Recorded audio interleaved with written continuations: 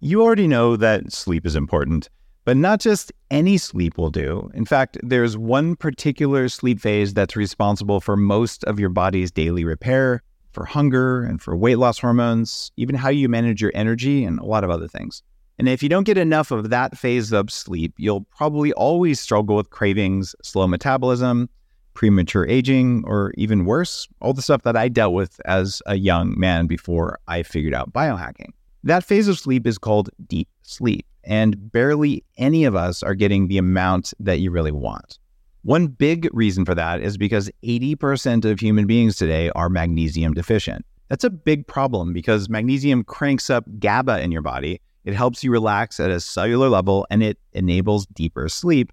Plus, it keeps stress and anxiety in check, and those are things that can ruin your sleep. Now, before you grab just any magnesium supplement, here's a tip. You need all 7 forms of magnesium. Most supplements out there will give you 1 or maybe 2 forms. That's why I take Magnesium Breakthrough from Bioptimizers every morning and actually every night. It's got all 7 forms of magnesium you need for less stress and for better sleep, and it's all in one bottle. And it's the most bioavailable form I've found. You can notice a huge change in stress levels, in sleep quality, and how refreshed you feel during the day. I certainly do. The difference is massive. So check it out for yourself. Go to magbreakthrough.com/Dave. Use code Dave10 and they'll give you 10% off. You're listening to The Human Upgrade with Dave Asprey, formerly Bulletproof Radio.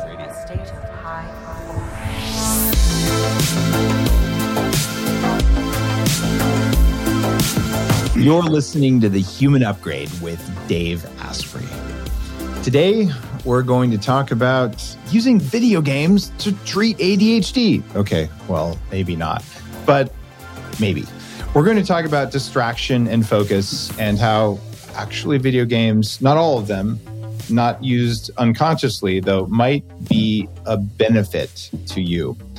And I wanted to do this interview because years ago, now I'm going to disclose my calendar age, even though my lab tests don't agree with them.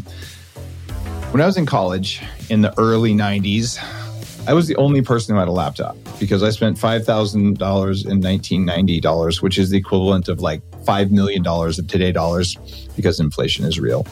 But it was the first time I had one.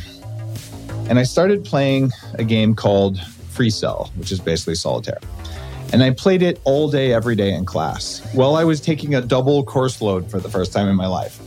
And I got a 3.9 GPA that semester, which was the highest GPA of my entire life because of video games.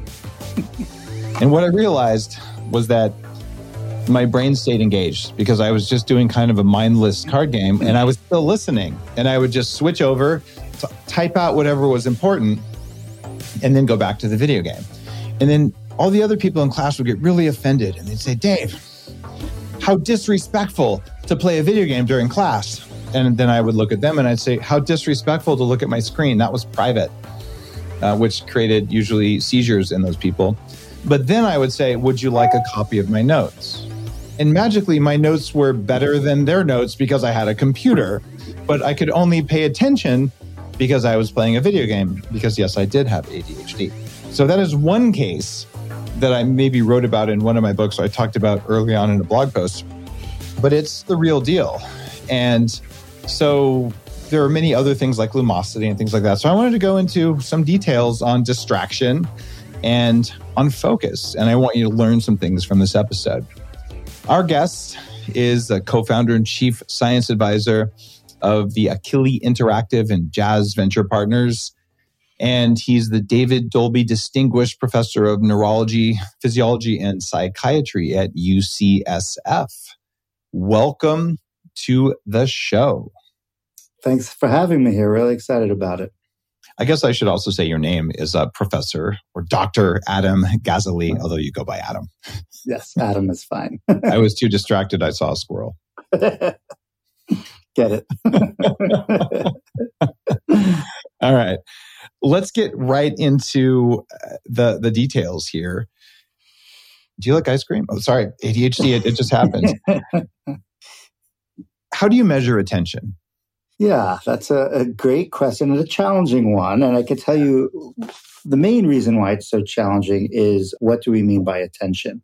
Attention is one of these tricky things in that if you use the word, everyone feels pretty comfortable that they know what you're talking about. But I could easily spend an entire hour now and break down attention in so many different ways and from so many different perspectives. And each one of those ways of looking at attention has a different metric and a different measurement tool. So attention is actually incredibly complicated. And of course, and I think everyone appreciates this, it's sort of built into using the word, is that it's important. Really, really, really important. I would say it may be the most important human function. Without it, we're essentially incapacitated by an inability to filter out all the irrelevant information around us and focus on what we're intending to. So I just want to preface that. And I'd love to spend an hour talking about attention, but we want to talk about a lot more than that. Usually when people are talking about attention and they just use it quickly, what they're talking about is top-down selective attention. And so, we have attention systems that allow us to pay attention to things that we're not trying to all the time. Our survival depends upon that type of attention. But when people like, how do you measure attention? They're usually talking about top-down, that's goal-directed attention, and not necessarily sustained attention, although that's another aspect of attention. But how effectively do we focus our limited resources in space and in time and resist the distracting information that threatens to derail that focus? So let's just define attention that way. It's one of many ways, and there's lots of different tools. So you can measure it in a lab with quantitative tests. We use many of them. One of them that we use in a lot of our research, including our video game research as an outcome measure, is called the sustained focus test, or the test of variable attention. And it's looking at two important aspects of attention, both your ability to focus on what's relevant and resist what is irrelevant, and also sustaining over time. Because it built into attention is some type of temporal dimension that if you're not holding it, it's barely attention. And so there's lots of laboratory tests to do that and quantify that, how fast you respond, also your response time variability. People are familiar with heart rate variability. I'm sure a lot of your listeners. There's also RT variability, which is a metric of not just how well you deploy your attention, but how variable is it over time? How well can you maintain that focus of attention?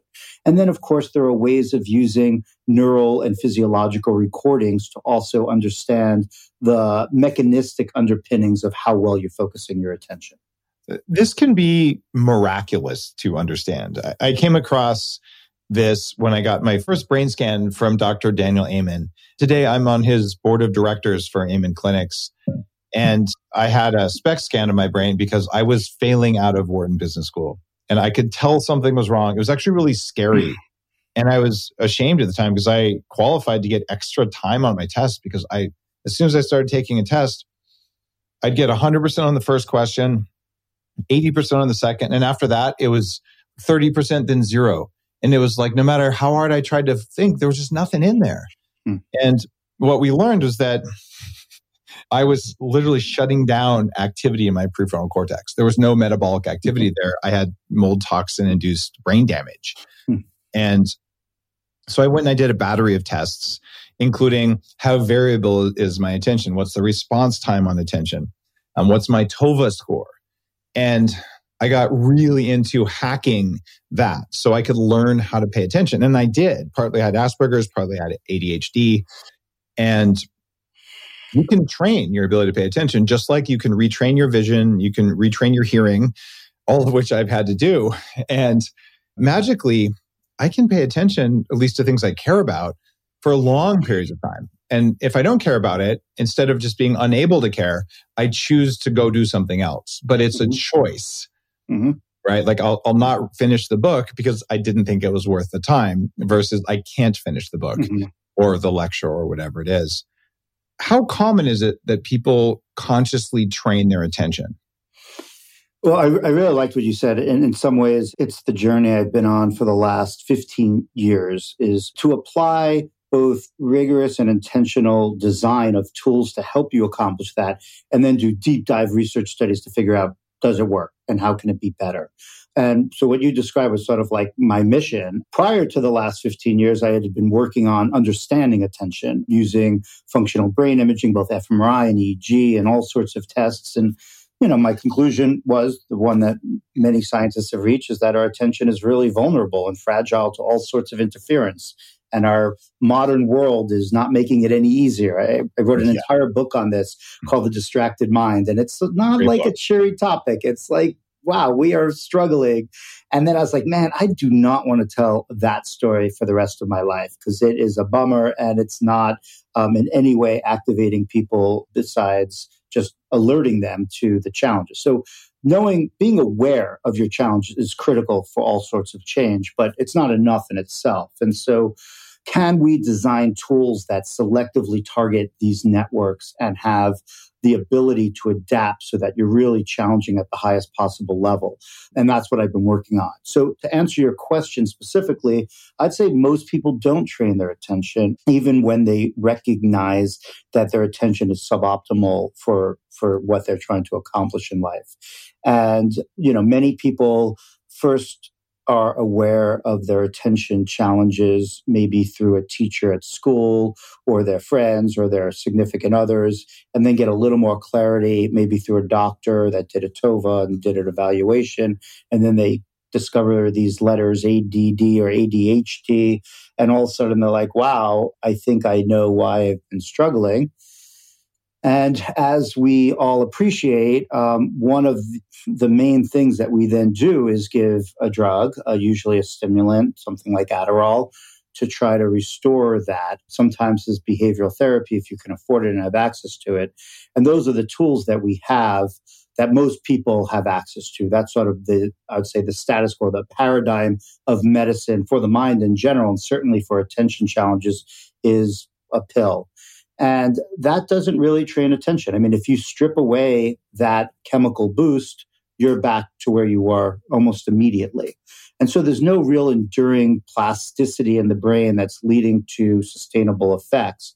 And so most people don't do what you do. They don't have quantitative metrics of their attention that they could follow over time and engage in a program to strengthen those abilities, like they may strengthen their endurance or their physical muscles or their hearing.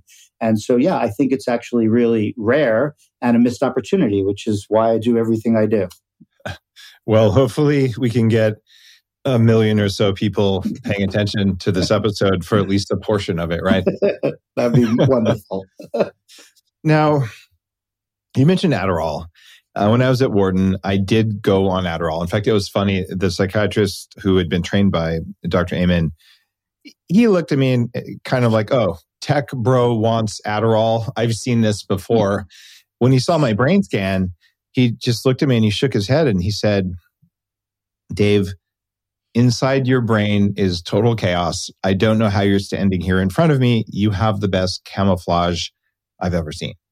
And by camouflage, he meant that I could look and act normal like a Wharton School attendee, even though my brain was kind of scrambled, right? And I was really, really struggling to pay attention. I could like bite my cheek until it would bleed or, pinch my thigh or something and just really just effort my way in. But eventually willpower didn't work. What I found though was increasing mitochondrial function, like actually the ability of the cells in my brain to make energy really helped me pay attention. And in Bulletproof Coffee, I've had countless people tell me they went off Adderall when they started drinking butter and coffee. Today, I do Danger Coffee as my new coffee brand because it's got minerals and electrolytes that I think make a different kind of experience. But what's interesting is the MCT oil makes ketones, which power mitochondria in a different way. And it felt like with that, I didn't necessarily need something like Adderall, but I couldn't take Adderall because it made me want to punch people. Like it was really a gross feeling. So I switched to modafinil, which I've popularized as a smart drug in nootropic circles over the last 10 years and kind of went on ABC Nightline about it. And I don't have a problem using drugs or supplements. Today, I use modafinil about half the time just because I like it, but I use 50 milligrams or 100 milligrams of low dose. And it feels like it helps me with smoothness, and it probably lowers my variability. And in fact, I measured it once that it lowered my variability in my attention. But overall, I'm happy with how my brain works on or off the drug as long as I get good food. Do you think nutrition is a major variable that people overlook when it comes to paying attention? 100%. I mean, there's lots of variables and, we all have our focus areas and you have yours and, mine has largely been using interactive experiences, both through video games and other approaches in order to fine tune these operations. But that's just one sliver of the conditions that are necessary to be optimized in any way, right? And so nutrition, 100%, physical fitness, 100%, adequate and efficient sleep, also critical for these type of functions. I mean, everyone's probably nodding right now because we've really grown to recognize how important that is for attentional function. And then, stress management. I would say not no stress. I think stress is really good to some degree to push the body. That's how we were built, both physically and cognitively. We respond to stress. We would not do well in an environment that was completely passive with no challenges. But there is a type of hopeless, helpless, chronic stress that's also very damaging to the brain. So somewhere in there is the sweet spot for each person. And I think dialing all of those things in, including social interactions, I would say time in nature, there's a long list. And that's why as I've moved technologies from my lab and center at UCSF into companies, and now we have products, and still trying to be very careful and deliberate with my messaging that this is not some holy grail, like play this video game, you're fixed. This is one tool on a whole belt that you should be wearing. And we intentionally limit the amount of gameplay to just 25 minutes a day, 5 days a week. Even what we consider a dose is just a month dose, because it's not meant to be a replacement of all the other things: proper nutrition, sleep, physical exercise, and time in nature, social interactions that are all important for being a comprehensive, well-rounded human being and having good attention. What if there was a way to level up your energy, get rid of stress, and take more control of your body? Welcome to Quantum Upgrade. This is a new technology that taps into quantum energy to help you feel amazing. Quantum Upgrade has a lot of different products that help protect you from EMF and help activate your body's natural healing abilities. You can expect better sleep, more resilience, less stress, and better blood flow. The cool thing about Quantum Upgrade is that the products are backed by a lot of heavy-duty scientific studies, and there's a new measurable upgrade. You can now use Quantum Upgrade to increase your consciousness levels between 1,400 and 2,200 on the Hawkins map of consciousness. If you don't know what that means, do some research because it's impressive, it's fun to learn about, and it's something that I've come to understand. Ready to try Quantum Upgrade? Visit quantumupgrade.io/Dave for a 7-day free trial. You probably eat these so-called healthy foods like spinach or raspberries because you think they're good for you, but then you don't feel any better. And in some cases, you might even feel worse. So then you eat even more of the foods that make you feel worse because you think they make you feel good. That happened to me. So what would happen if instead of just jumping from one superfood trend to the next, you listen to the only source that ultimately matters, your body? Your body will tell you exactly what foods, supplements, or probiotics you need right now so that you have better health. All you need for that is to take one test, Viome's Full Body Intelligence. This is a tool that I use that helps me understand my body's specific needs so I don't have to keep guessing. You take the test at home, you get your results back, and find out exactly what you should and shouldn't be eating so you can have better digestion, sleep better, focus better, better mood, better energy. And sometimes you only have to make the change for a short period of time. And hey, you'll probably find out that you're one of the majority of people that shouldn't be eating spinach. They'll also create personalized Viome precision supplements for you that come right to your door every month. And they change when you have more information. Check it out for yourself. Go to Viome.com, Viome.com/Dave, and save $110 on your test and get 10% off a year's subscription. I've worked with Viome for nearly 10 years. I'm an advisor to the company. This stuff is real. Does it matter what video game you play? For sure. And I would say it's the same logic of does it matter what drug you take? Or Okay. That's a perfect one. I'll just leave it at that. Does it matter what drug you take? Oh, yeah. There are some drugs that'll kill you in a second and other drugs that may change your life or open up your perspective to the world. And, there's the full host. And games are just like every other category. There's an incredible amount of variability within them. Some will be fun, but won't necessarily have a positive and enduring impact. And that's fine. There's plenty of drugs that are fun too that might not have that impact. And there is also different types of interactive experiences. We're talking about video games, but video games are not magic, right? They're a fun, engaging, hopefully digital interactive experience. That's what they are. And so from that perspective, they're an experience like any other that can change your brain for good or for bad, right? There's no sort of ethical force in how these things change you. They put pressure depending on how you engage with them. So there are some games that may have certain benefits in some domains of your activity and how you function, and others that may have different ones. And basically anything can be built into a video game. And back, at Neuroscape, we have just published our third paper on a game that's essentially concentrative meditation. You play it with your eyes closed, all the reward cycles and the mechanics are very much in line with what people would think of as Vipassana. But it's a game, it has game elements to it at the very least. So we have physical fitness games in VR that allow you to navigate three-dimensional worlds. And so the devil's in the details. What game is it? How is it designed? What is it targeting? And then what's the data that it does what it was intended to do? So all those go into it. Lieutenant Colonel Grossman came on the show a few years back. He wrote the books On Combat and On Killing and studied how first responders respond to traumatic situations and school killings. And what he found was a common variable in all of the really bad school shootings was heavy experience with person shooter video games. In fact, he calls them mass murder simulator training. So the rule for my kids is you can play games where you shoot at robots, but you don't play games where you shoot at humans because it's bad for your soul. Good advice or bad advice?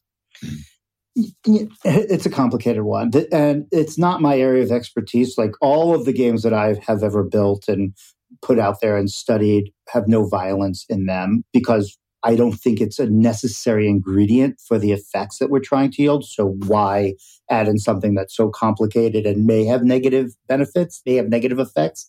I think that the data is mixed, and it's not necessarily because it doesn't have harmful effects in some people. It's just that there are so many people consuming all sorts of things, from violent TV to all sorts of things. It's very hard to really dial in with conviction what those effects are. But I'm on the same page as you. I have, when we actually met many years ago, I don't know if you remember this, we were at a conference together. I'll have to look, Mind, Body, Green, maybe. I have to look it up. Oh, yeah, I remember that. Do you remember that? It was there was only one ago. they put on before all the pandemic stuff, and they invited a bunch of interesting thinkers. In the Palm Desert. Yeah, okay. Exactly. We did chat. Yep. Exactly. We sat. You look so familiar. I'd forgotten that. Thank you for reminding me. We sat at lunch together. That was the first time we met each other. I think we haven't seen each other since. And the reason I brought that up is I did not have children in those days. I do now. I have two little kids. Oh, congratulations. Yes, thank you. Little ones during COVID. So, you can't help but have your perspectives, even as a scientist, colored by your life. And I've talked publicly about video games for so many years, and the question of violence in video game comes up. I don't have a super strong opinion on it. It's not what I do in my own work, but I present what I said to you. The data is mixed. But now I have kids. Now I actually have to make a personal decision, not just an academic one. And I feel similarly, personally to you, that it's nice to have games that are engaging and challenge you and reward you and get your adrenaline going. But extreme violence towards other human-like characters is not something that I'd be putting on the list for my little girls anytime soon. I think I would be okay as teenagers if my kids wanted to shoot at zombies, because it turns out there are actual real zombies in the world walking around right now, and you should be able to call them out automatically with your nervous system so you can avoid them. Some of them even vote. Oh my God. Now, in your work, And I think this is really helpful for listeners to understand how their brain works, how focus works. You talk about top-down and bottom-up thinking and how it relates to paying attention. Talk to me about those kinds of thinking and what they do for your attention.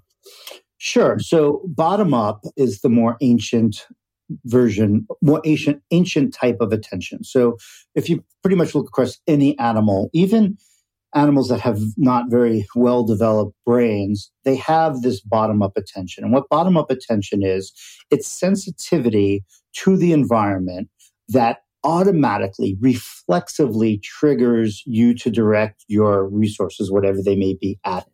And you could imagine the survival advantage and why it was evolutionarily selected for, in that you need to find food. You need to avoid toxins. If you're evolved enough, you need to find mates and have babies. And so it's fundamental to the nervous system is this type of attention, right? Like a flash of light, a loud sound, you're orienting to it, even if you didn't have the goals. That's bottom up. It's still part of our system, right? You go to cross the street. It's right? measurable. Like someone who's on drugs or on toxins will have a much, like someone who's smoked a lot of pot, it's going to be slower, right? Yeah, there's so many things that alter this, from lack of sleep. It varies. It's a state-like effect, but you know it when you're crossing a street. You're looking at your phone. You're engaged in thought. Someone hits the horn, you activate, right? Hopefully, and that's right. Bottom up. That's bottom up.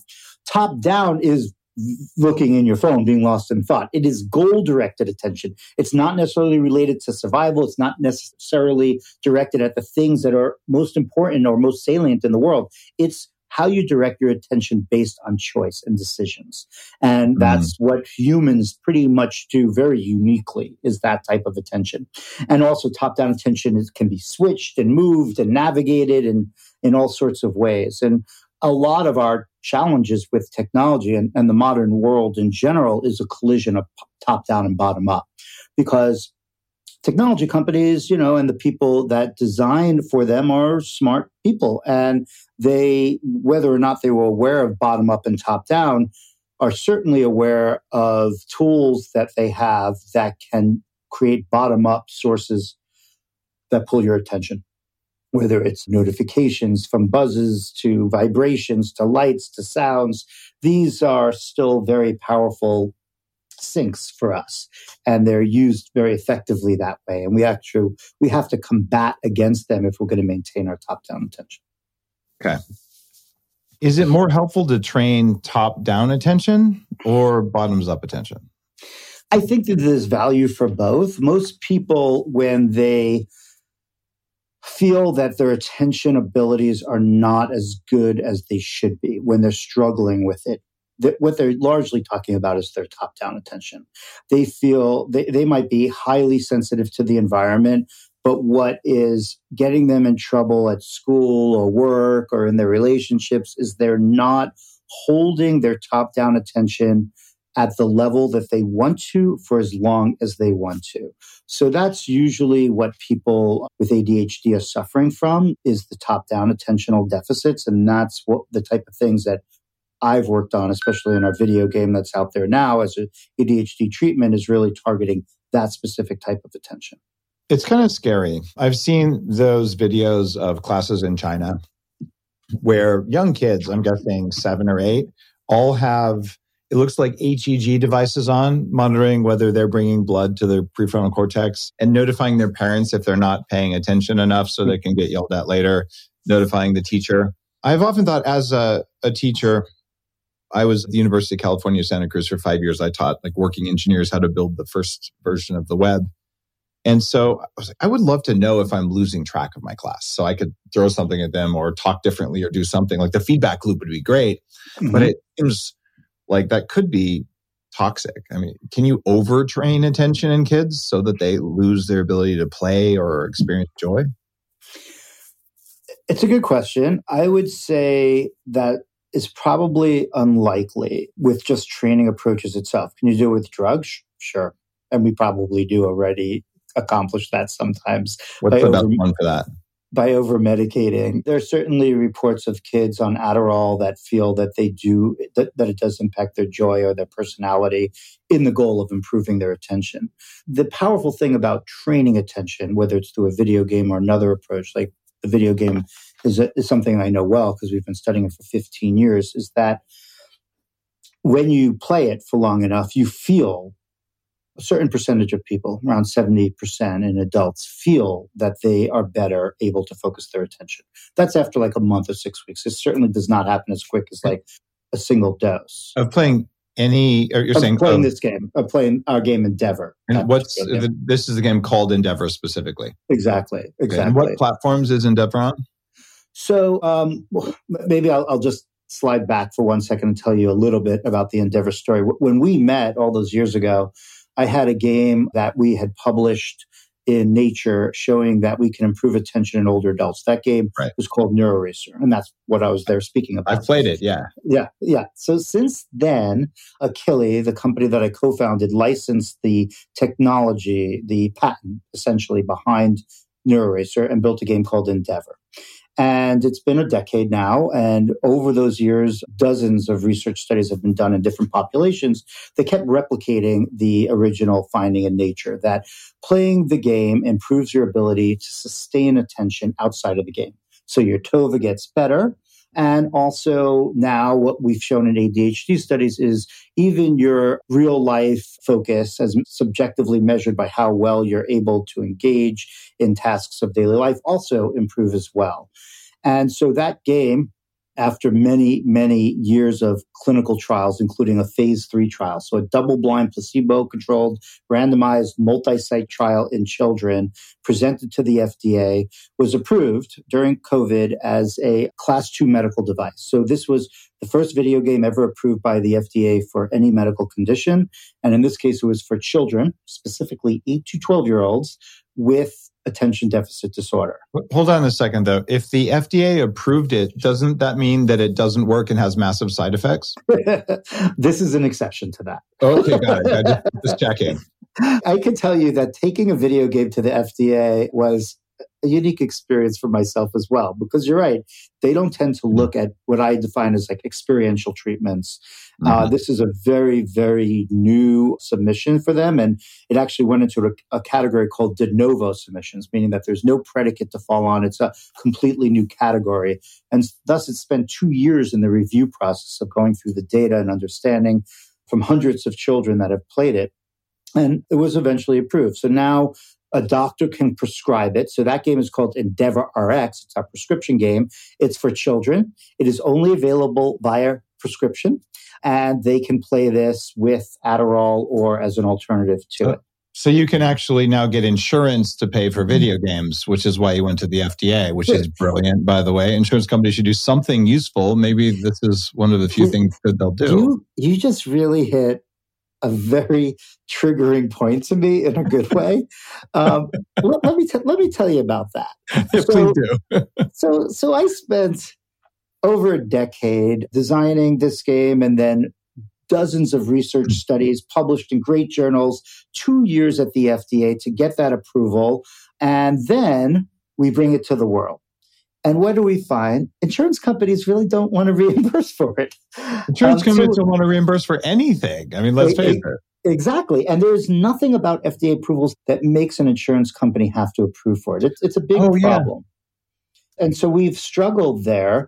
We have, I think, over 15,000 prescriptions written by doctors for children. And we have lots of success. Every month, more and more children are playing their medicine, essentially. But we still struggle with widespread insurance reimbursement. And that is a real burden for any company. A giant drug company can push through this phase, this sort of valley of death between regulatory approval and insurance reimbursement. But for small companies, it's very hard to do that. And so that's been an area of struggle. One that we continue to try to push on is the need for insurance companies to say, hey, we have children in need. We have a game that's been through a lot of research that's FDA approved, that has essentially no side effects. This should be something that's reimbursed. And that's something that we are still pushing on. Guys, it's called Endeavor OTC. And I'm actually installing it right now on my phone. And I actually knew about NeuroRacer, but I didn't understand that was the tech in Endeavor OTC. So I'm installing it right now to see if I notice a difference, because my intention is I'm very well trained at this point. but I'd be willing to spend. Yeah, that's great. It is exactly the same as NeuroRacer from the mechanics point of view that has a much better game envelope around it. But I want to point out a difference there. So what you're downloading now is called Endeavor OTC, which stands for Endeavor Over the Counter. And so what happened several months ago is that given the slow adoption of the prescription treatment for children because of the insurance reimbursement delays and the doctor gateway, we did a study on adults and found that it actually improved their attention 7 times the level of what we saw in children. And it also has 70% reporting some improvements in a well-validated metric of quality of life. And we also know that the number of adults with ADHD has continued to increase, especially through COVID. And so what we released there that you're downloading is the same game as Endeavor RX, but does not require a prescription and is targeted for adults. So it has the same core mechanics, but it doesn't have all the connections with the parent and the doctor and all the other elements that go into the prescription version of it. But the core ingredients, the active sort of the engine of the game is all there in Endeavor OTC. So we just released that. We're really excited. We're getting great traction on that. And I'm happy that after a decade of writing back to people from their emails and saying, how do I get NeuroRacer? I'm like, well, here it is. It's now available. Thank you. I consider it unethical when the trade union of physicians and drug companies requires you to get a permission slip to buy something you want to buy.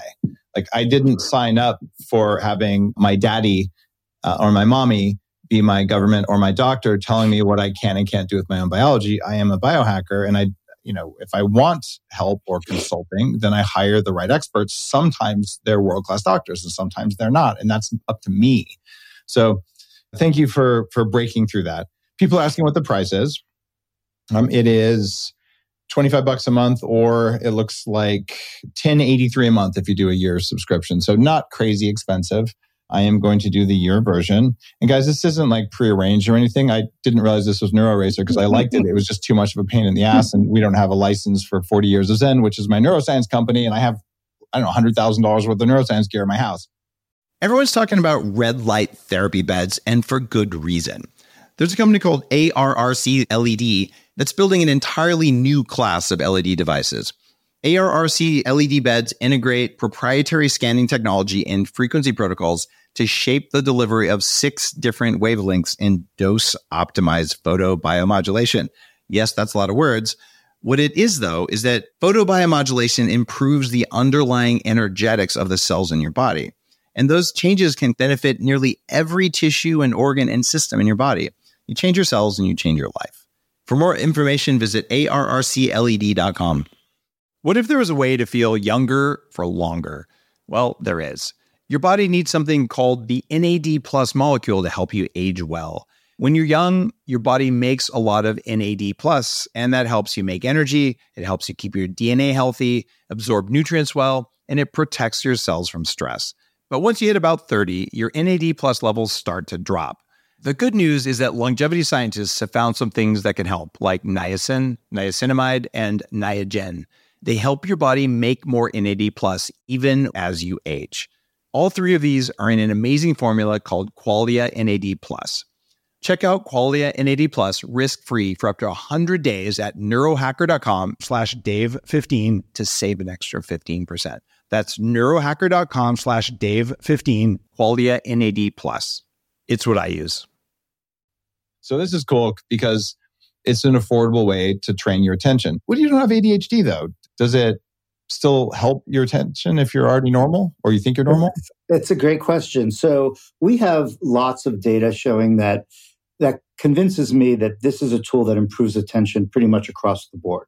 And it just so happens that people with ADD, as the name would imply, and ADHD have a lot of attention problems. But we have data from all sorts of healthy populations. Our Nature paper was healthy older adults that were in that study. We've had data from depression and MS and many different clinical indications. So we took one through the FDA, but yes, I would think of this as a way of improving attention abilities. And I'm really curious what your listeners think about it when they play it. I do want to note that you might not feel the effects immediately. It's not a drug that's just dumping and changing neurochemistry dramatically. Picture training for a marathon. You got to do a little bit of work here. I could also tell you that game is hard. It's a game. You'll see. You'll tell it's a game. It's cool looking. It's lots of rewards and characters, but it uses a closed loop system. So it's constantly adapting the level of challenge based upon your abilities in real time. It's like the ultimate personal trainer, and it's going to kick your butt like a personal trainer would. So bear with that. One other little tidbit I'll tell you. It's funny, Dave. I expected you to say what you did about sort of the firewall of someone else making a decision. And I actually didn't want to have this conversation with you until we had the OCC. But by the way, that's the beginning of the game. So I did install it. Nice. All right. I'll figure out how to turn it off now. Didn't mean to interrupt you. It just started. No, I loved it. Yeah, no, I wanted to have this conversation with you because I knew that this is the direction we're going as we released it from that prescription firewall. Because I remember our discussions. I remember meeting you. I know what you do. And I wanted to talk about it when it was available. This would have been a really frustrating conversation for me and maybe probably for you a year ago.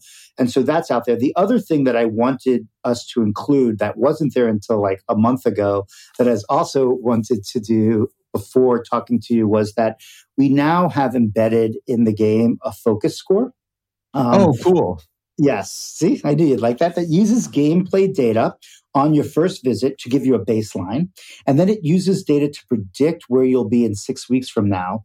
And I can tell you that that focus score, although it is an engagement feature, is not just an engagement feature like update your, like a high score or anything like that. We worked a year for that to find a metric that we could pull from game data that predicts the clinical outcomes in our research studies. So that score, the change in that score correlates with like the change in TOVA in our trials and the change in reports of improvements in function. So it's a meaningful measure, not just like a cool thing to see change over time. And you will get reports in the game now about how that's changing. So if you happen to be someone that likes to quantify and not just hack and not just improve yourself, we now have both of them in there. So that's very recent. You want to know if your hacks work. So doing a hack without a measure of success isn't much of a hack. And the good news is today, things like heart rate variability. Well, if you woke up in the morning and you were better recovered, you could probably say that something you did worked or didn't. But when you have really precise measures of your focus and your attention, you can just more easily hack. And if you have a closed loop biofeedback system, so the original days of quantified self, these are kind of like stamp collectors. Like, oh, look, I have all these stamps. Well, you ever going to send a letter? No, I just like them. They're pretty. And gathering data about yourself that isn't actionable, whatever. But if you have a week's worth of data at the end of the week, you could say, I noticed a pattern. But if you're getting feedback in under 350 milliseconds for the average brain, or maybe 240 milliseconds for my brain, then all of a sudden the brain changes and you can change your body really, really quickly. And so I know you're doing some work on this front, and there's a bunch of neuroscience people doing stuff that you wouldn't imagine. Like I was at Burning Man as we're recording this literally 2 days ago. And I woke up at 5 a.m. For a Daybreakers. This is like a drug-free morning dance thing with my friend Radha DJing. So we're out there dancing, and then this black ambulance that's been modified to be an art car pulls up, and this guy gets out and goes, hey, do you want a neurological experience? And I'm like, heck yeah. So I get in this thing and sit down, and he's got a full biosensing lab there on the playa and wiring up heart rate and all this stuff, and then doing a vibrational experience with specific vibrations on different parts of the body. I know who you saw. Yeah, okay, cool. He didn't know who I was until I was done. He's like, oh my God, this is a peak experience. It was cool. But the idea is he's doing the same stuff that you're doing, same stuff that I'm doing at 40 years of Zen. We're like, what are the different things we can measure on the body that we could then provide feedback on? And you've gotten really into this. So talk to me about multimodal biosensing and how you use that even in the context of developing your game. Yeah, we actually use a lot of the same technology that was in that black ambulance. There's a company down south called Biopack that makes some brilliant physiological recording, like research grade, that's used in labs all over the world. And during one of my COVID projects, when data collection slow down for obvious reasons. I was like, let's build stuff in preparation for today when our labs are open.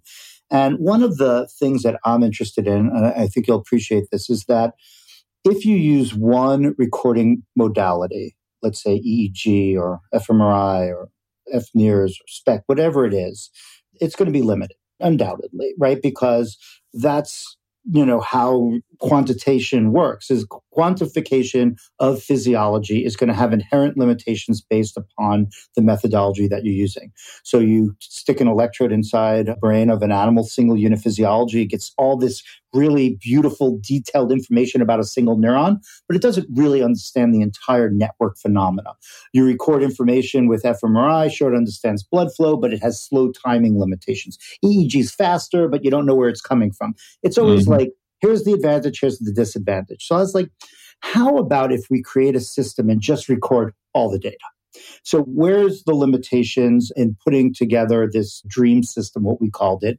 And we started this program called multimodal biosensing. We wanted to see how much data we can actually record with very high fidelity and make, so that's one challenge. And so we have over 180 electrodes now in UCSF, in our labs here. So from across the brain, the eyes, heart. Not 24. I'm having electrode envy right now. Yeah, well, come down. We'll hook you up. It's quite an experience to get hooked up to. And then it all reads out in one big monitor. It's awesome. I think I'm pretty confident this is the most data ever recorded from a human being in one session. And, and that's great. And it's cool and it's fun and it's scientifically interesting to record all that data. But it presents new challenges. How do you interpret so much data? And how do you interpret it rapidly so that it's actionable, as you said, within hundreds of milliseconds? And so there we have team members that are experts in signal processing and machine learning, especially, to be able to interpret this data. And so that's what multimodal biosensing is. It's a program that we're very excited about. How can we quantify physiology across all these different channels in order for us to understand in real time the state of an individual? So we're not like talking about reading out specific thoughts or memories, but what is their level of stress? Where is their mood, up or down? What's their valence? What's their arousal level? Can we get some reflection of their awareness? And then take that data in a closed loop and use that to guide the experience that we're presenting to them. What's emerging is that when you get a picture of someone's pulse wave, which is an interesting thing that happens inside, like how quickly can you carry a wave from one side of your body to another through your circulatory system, and you get heart rate variability, and you get something called GSR, which is galvanic skin response. This is a very old biofeedback thing. And you get respiratory rate, whether it's from heart rate or it's real. And you measure exhaust gases and breaths per minute.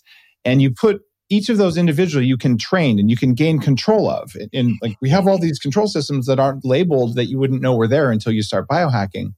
But when you take all of those and put them together, and especially with AI, you see these weird things. Like when I was CTO of the first company to get heart rate from the wrist, the way your Apple Watch will do today, just effortlessly 10, 15 years ago, that was hard. What you end up realizing is that when you put the signals together, you could use heart rate to really predict breath. You could also use breath to predict heart rate.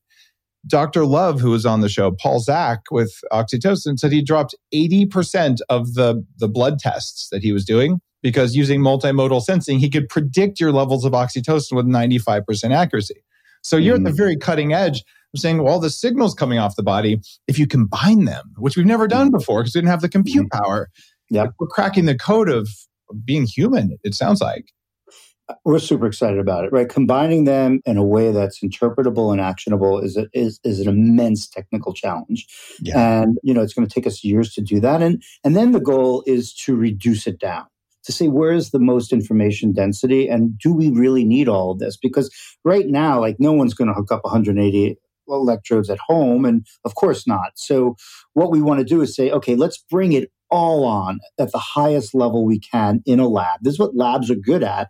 And then figure out what do we actually need to get the most important data and figure out what we can then deploy in the real world, in people's homes and clinics and schools and gyms and things of that nature. So that's one direction that we're going, and we're really excited about it. I'm imagining that there's a day coming where you gather all the data, which is hard. You're going to have people submerged in tanks with tubes coming down. I mean, it's going to be pretty heavy duty stuff, but you don't need that many people where you do that, where all of a sudden you go, oh, if you boil all of that down, you can blink a light in the left eye in the upper left quadrant 4 times while simultaneously playing a 2000 hertz tone in the right ear. No, 2600 hertz for my computer hacker friends. And what you all of a sudden, in most people, it snaps them into a different state, kind of like EMDR was discovered by watching tennis without moving your head and noticing a new mental state. So instead of accidental discoveries, you're going to be digging in. Exactly. What is the holy grail for you with biomodal sensing? What do you want to be able to do with this? I want to be able to use it like in the millisecond level. I want that data to be fed into a real-time multi-sensory immersion system. That's where I'm heading. So we actually have that lab too. So we built our multimodal biosensing system, and then we built a sensory immersion lab with really beautiful giant screens, surround sound, scent delivery, wind stimulation. And the goal is, can we use real-time data at the level that we've just been discussing to then guide environments that challenge you, reward you, stimulate you, relax you, based upon your own data. So create these personalized, fully real worlds. Like, this is what excites me about AI. And once you start really pushing on what we're saying here, it can get a little weird and a little scary. And that's only because it has, I think, the power to make positive change. And positive change can always come with negative change. But it is a great potential application of artificial intelligence, of multi-sensory environments, of multimodal biosensing, to be able to use real, rich, comprehensive data to guide an environment that helps you become the best version of yourself. The original definition of biohacking when I wrote it is change the environment inside yourself and around yourself so you gain full control of your own biology. What you're talking about doing is measuring your biology in an unprecedented way so that you can use that data to change the environment around you, which changes the environment inside you really rapidly, like way more than drugs would when we get this right. I mean, this is what I want my legacy to be. Is, if you think about it, this is what Endeavor and NeuroRacer does on a really simple level. Like, your data in is just like your accelerometer, your tapping, and the environment out is the rewards and challenges in the game. So it's the same closed loop. It doesn't use sophisticated AI, but the idea is there. It's the same idea. It's just that now the data that flows in is so much more richer and meaningful and more comprehensive. And the environment that's fed back to you and the speed at which it is so much more real and immersive. And so I think that the changes that we can invoke will be much more powerful and enduring. And I think that this is future medicine. This is how we help ourselves when we are struggling and debilitated by some type of damage to our brain. And also the type of tools that people would use when they're not suffering, but they want to elevate themselves and think at a higher level. Yes. Well, upgrading humanity and elevating human consciousness are core operating principles for all the things that I do, because it feels like if we don't consciously take control of this environment around us, we have enough tech and enough big companies optimizing for outcomes that aren't in our best interests, that if we don't consciously take control of it, it's not the world we want to live in. And I've noticed through my career in Silicon Valley that the technologies that have the most potential for enhancing freedom and human thriving have universally been co-opted, I'll say, for darkness. Things like the very beginnings of the web and the ability for information to be free.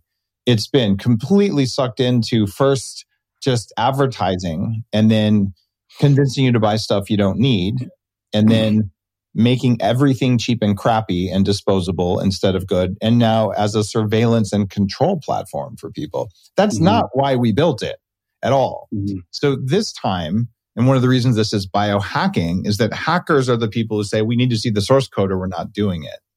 It was hackers who built Linux, which is the operating system that runs still a lot of the internet today, because they didn't like it that Bill Gates knew what Windows did and we didn't.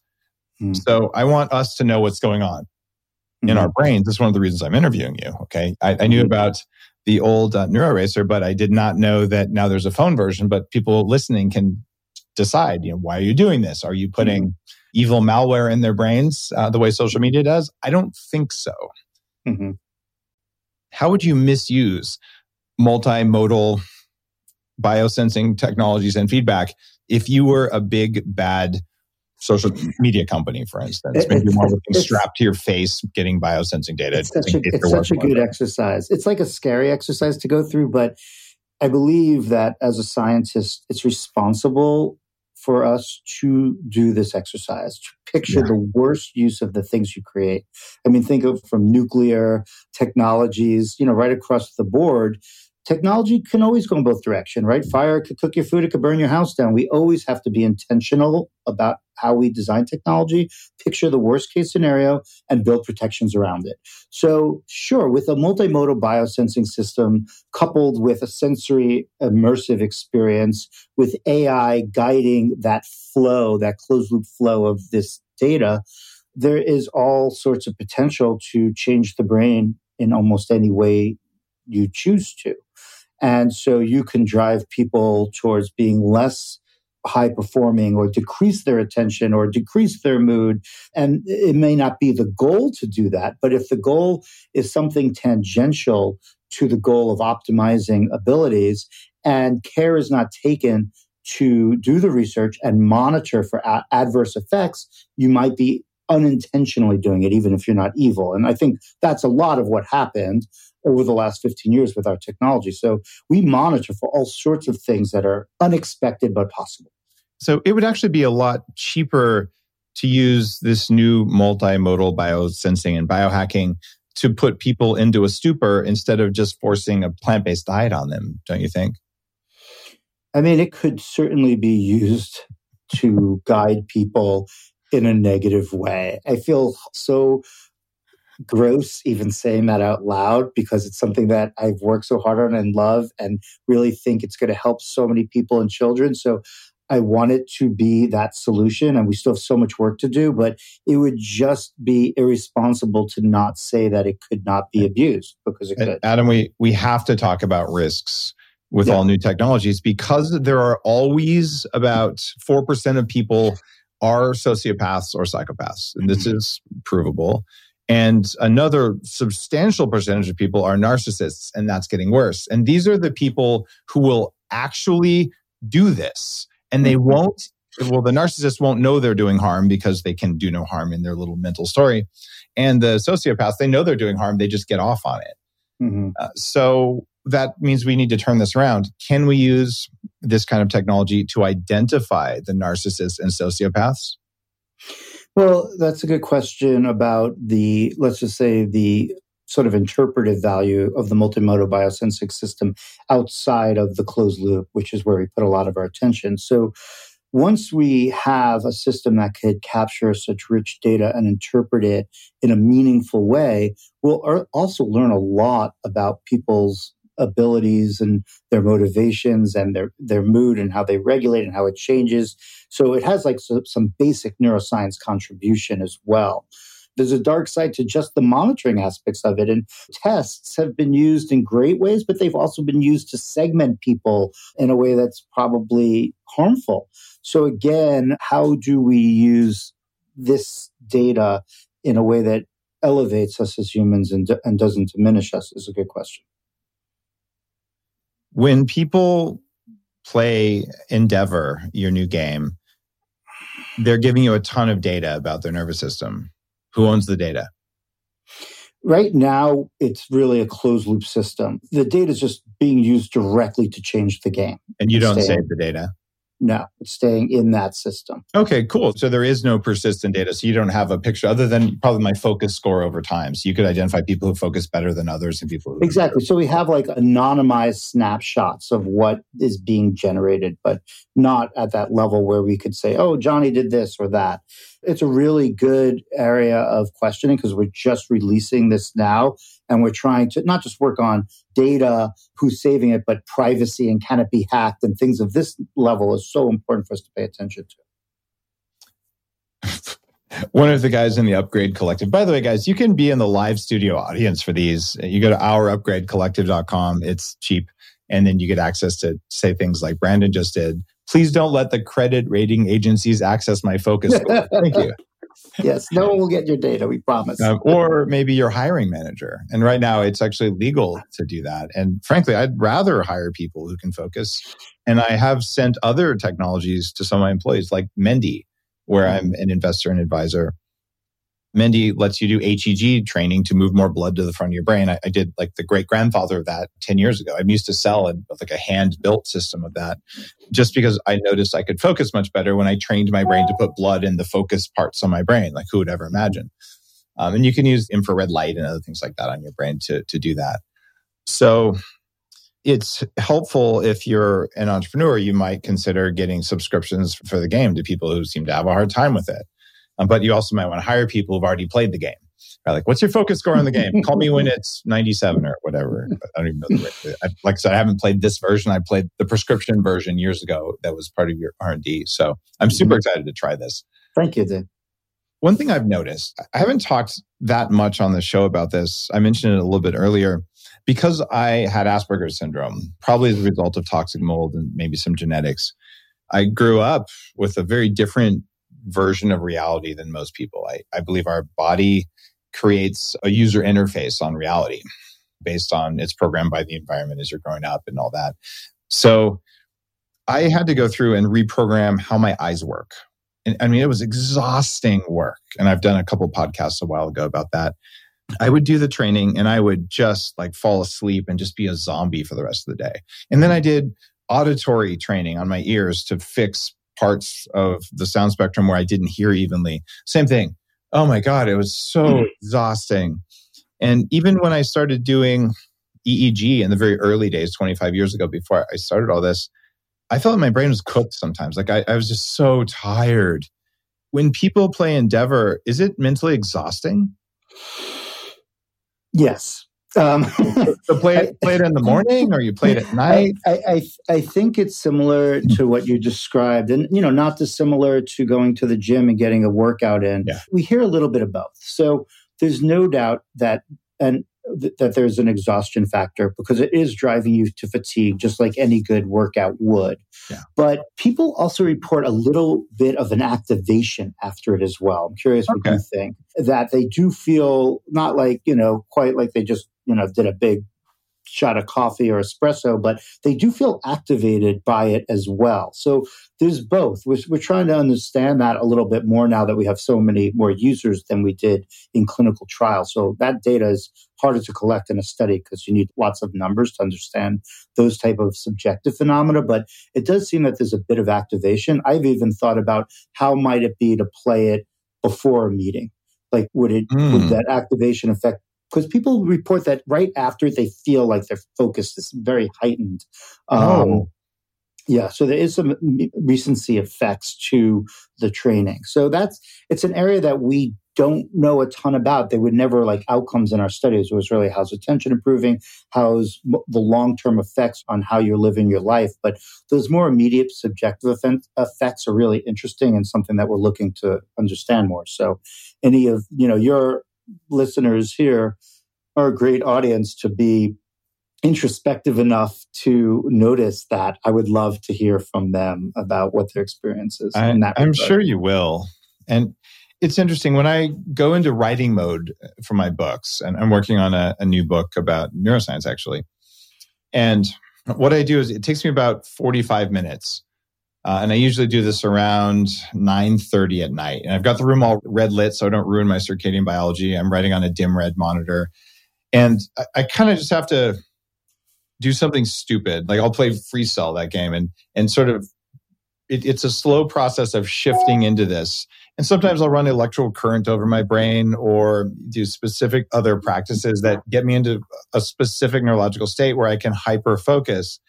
And then I can write usually 15 to 20 pages of epic good book before 3 a.m. or something. And then I go to sleep and wake up. And it's actually pleasurable, but getting in that state is hard. So I'm going to try using Endeavor and see if that cuts the time it takes me to get in the state. I'm pretty sure I could do it faster if I had to. There's some sort of inner resistance that everyone has. Yeah, I'm curious about it because there is like this sort of dual effect of the fatigue, but also the activation you get from using your brain in this way. And I'll be curious to see how it impacts these things that you're trying to do afterwards. It's interesting. There's also the notion of a pre-workout, and a lot of people have heard about these. These are basically caffeinated or similar kinds of things that you do before you lift or before you exercise that kind of get you hyped up so you can push harder. I would be sorely tempted to do a pre-workout before I was going to do Endeavor. So my brain has the electrical functioning it needs. So I would take mitochondrial supplements, MCT oil or ketones or even minerals and electrolytes and probably even a little bit of glucose, some sugar or honey, just to really have the brain like in the energized state so that you can go deeper on the focus. I know those are tricks I use to focus. Heck, I'd have a cup of coffee. I mean, it's like really interesting research questions of how does a high level closed loop training tool like Endeavor intersect with nutritional components that may give you more access and allow you to reach higher levels. That's a really interesting research question. I'm taking a note on that idea. So we know that you can intentionally alter your state with Endeavor. What video game would you guess, again, you don't have a study, would be most likely to reduce your cognitive function? I think a lot of games are more likely to be neutral than to reduce function. I bet I could design a game to reduce it. Can we design it and give it to all politicians from all parties? The world would be so much better if we could just slow it down a bit. That's funny. Yeah, I don't know of any that I would say this reduces cognitive function, but I can imagine that, Is there a type of game that, like maybe ones with those loot crates, something that's just constantly triggering dopamine over and over? Yeah, games that have a lot of bottom-up stimulus that are causing you to react reflexively may make you more sensitive to bottom-up stimuli that may act to make you more distracted. I don't know. I can't think of a particular game right now, but that makes a lot of sense that would happen. Got it. I could see that. At the same time, at least I've seen in my own experience, there's something called P300D, which evokes potential score. You know what it is, but listeners don't yet. So this is something I wrote about in Smarter Not Harder. By the way, guys, if you haven't read that book, it's epic, if I can say so myself from a biohacking perspective.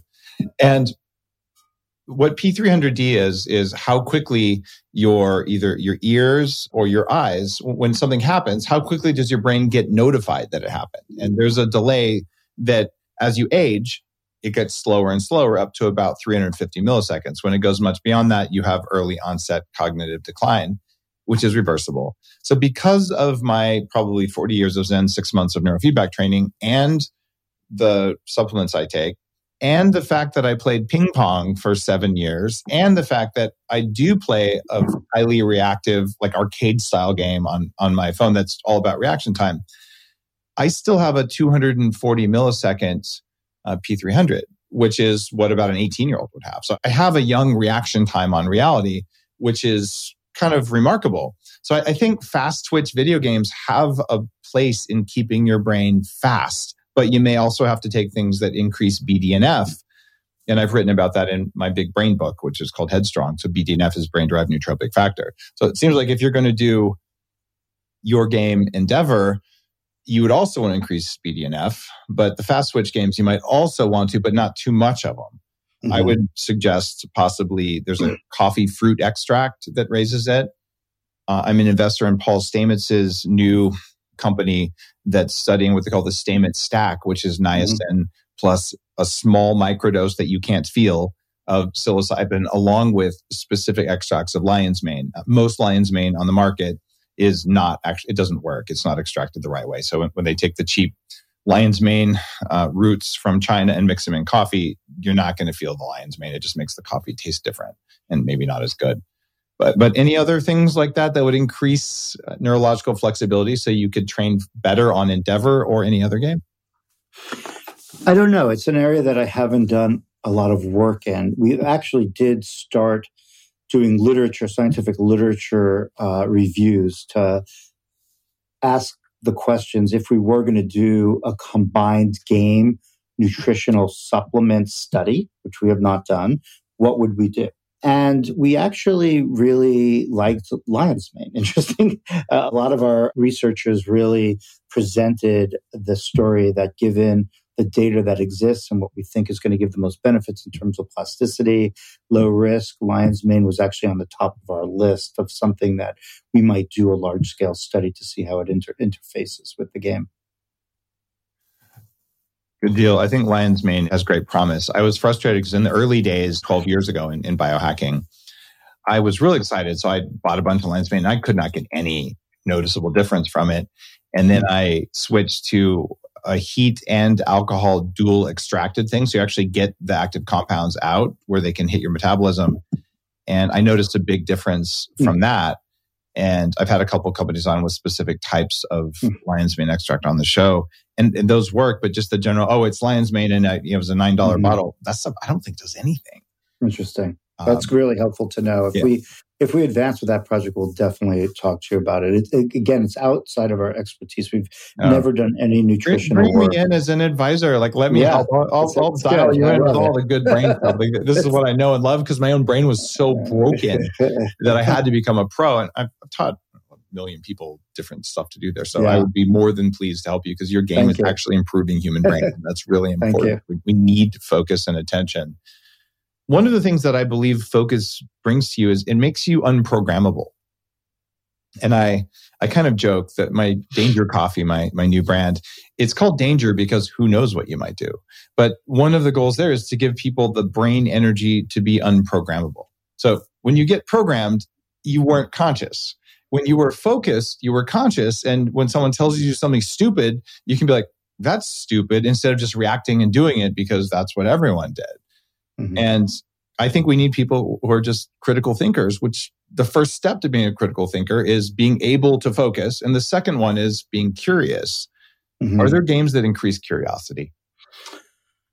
That's a good question. I've largely focused on focus for the last decade. We have other games that we're now targeting empathy, some work on decision-making, some work on empathy game. In development, getting ready to release for the first study, long-term memory. But I haven't done anything on creativity. And I love the topic. It's not for lack of loving it. It's just that there's only so many things that you can do. But that is definitely an area that I would approach after we move all these games into research for sure. Beautiful. Adam, I'm really enjoying our conversation and I'm grateful that you've put so much time and it's so serendipitous. I did not put your name now with our meeting. I think it was 8 years ago, maybe 9 years, when we met at Mind Body Green. Those guys have been longtime friends. So I'm really curious. And our final question, put on your 10 years from now hat. What does it look like? I would say in 10 years, my goal for my own contribution is that we have a system where we could capture all this real-time physiology across the body. The multimodal biosensing system is now established. We've done a decade of data so we can interpret in a meaningful way your state in the moment. And we can do it rapidly enough within couple 100 milliseconds that it could flow into a closed loop system to then present you, probably using some future version of what generative AI could be, an environment that's maximally designed to optimize you in the moment, your mood, your arousal, your awareness, your focus. And that this is what technology can offer us. They can offer us tools to upgrade ourselves if we feel that we're already healthy but want to go further, or for people that are suffering and are not being relieved by the current treatments that medicine offers, new types of medicine. So that's what I think that's obtainable in 10 years from now.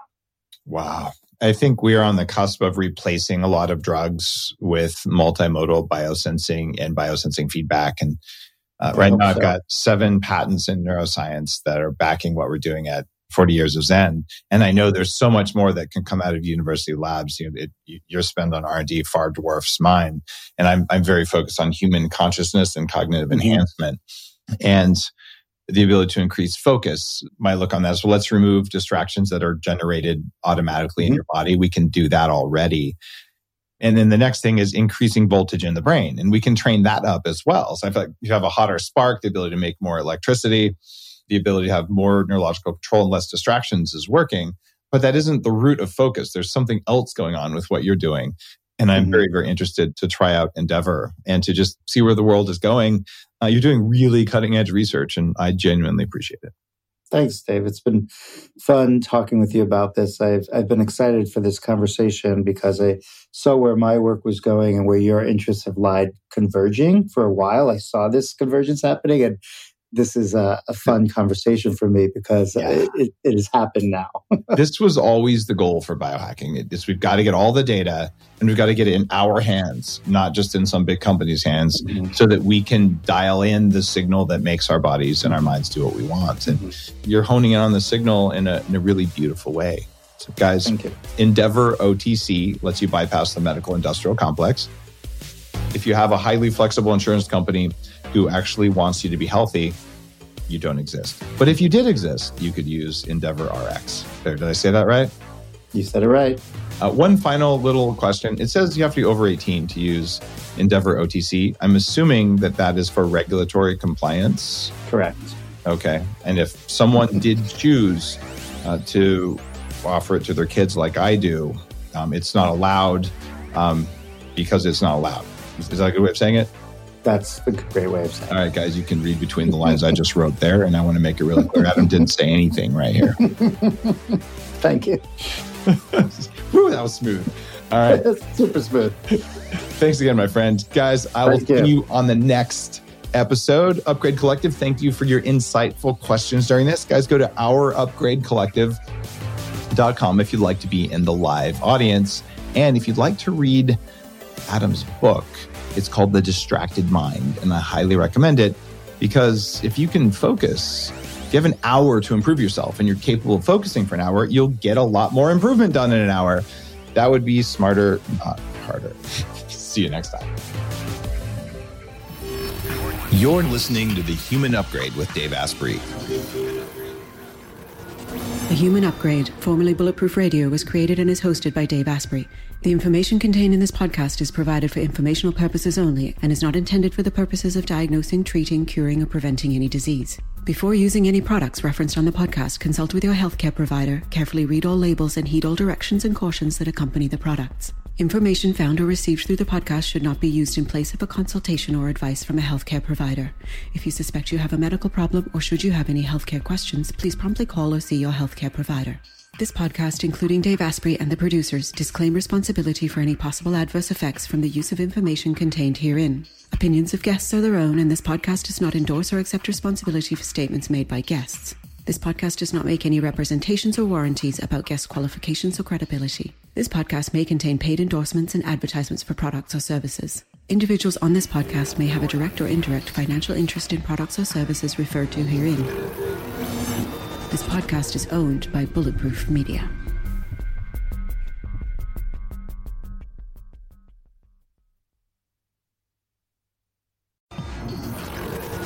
The Human Upgrade, formerly Bulletproof Radio, was created and is hosted by Dave Asprey. The information contained in this podcast is provided for informational purposes only and is not intended for the purposes of diagnosing, treating, curing, or preventing any disease. Before using any products referenced on the podcast, consult with your healthcare provider, carefully read all labels, and heed all directions and cautions that accompany the products. Information found or received through the podcast should not be used in place of a consultation or advice from a healthcare provider. If you suspect you have a medical problem or should you have any healthcare questions, please promptly call or see your healthcare provider.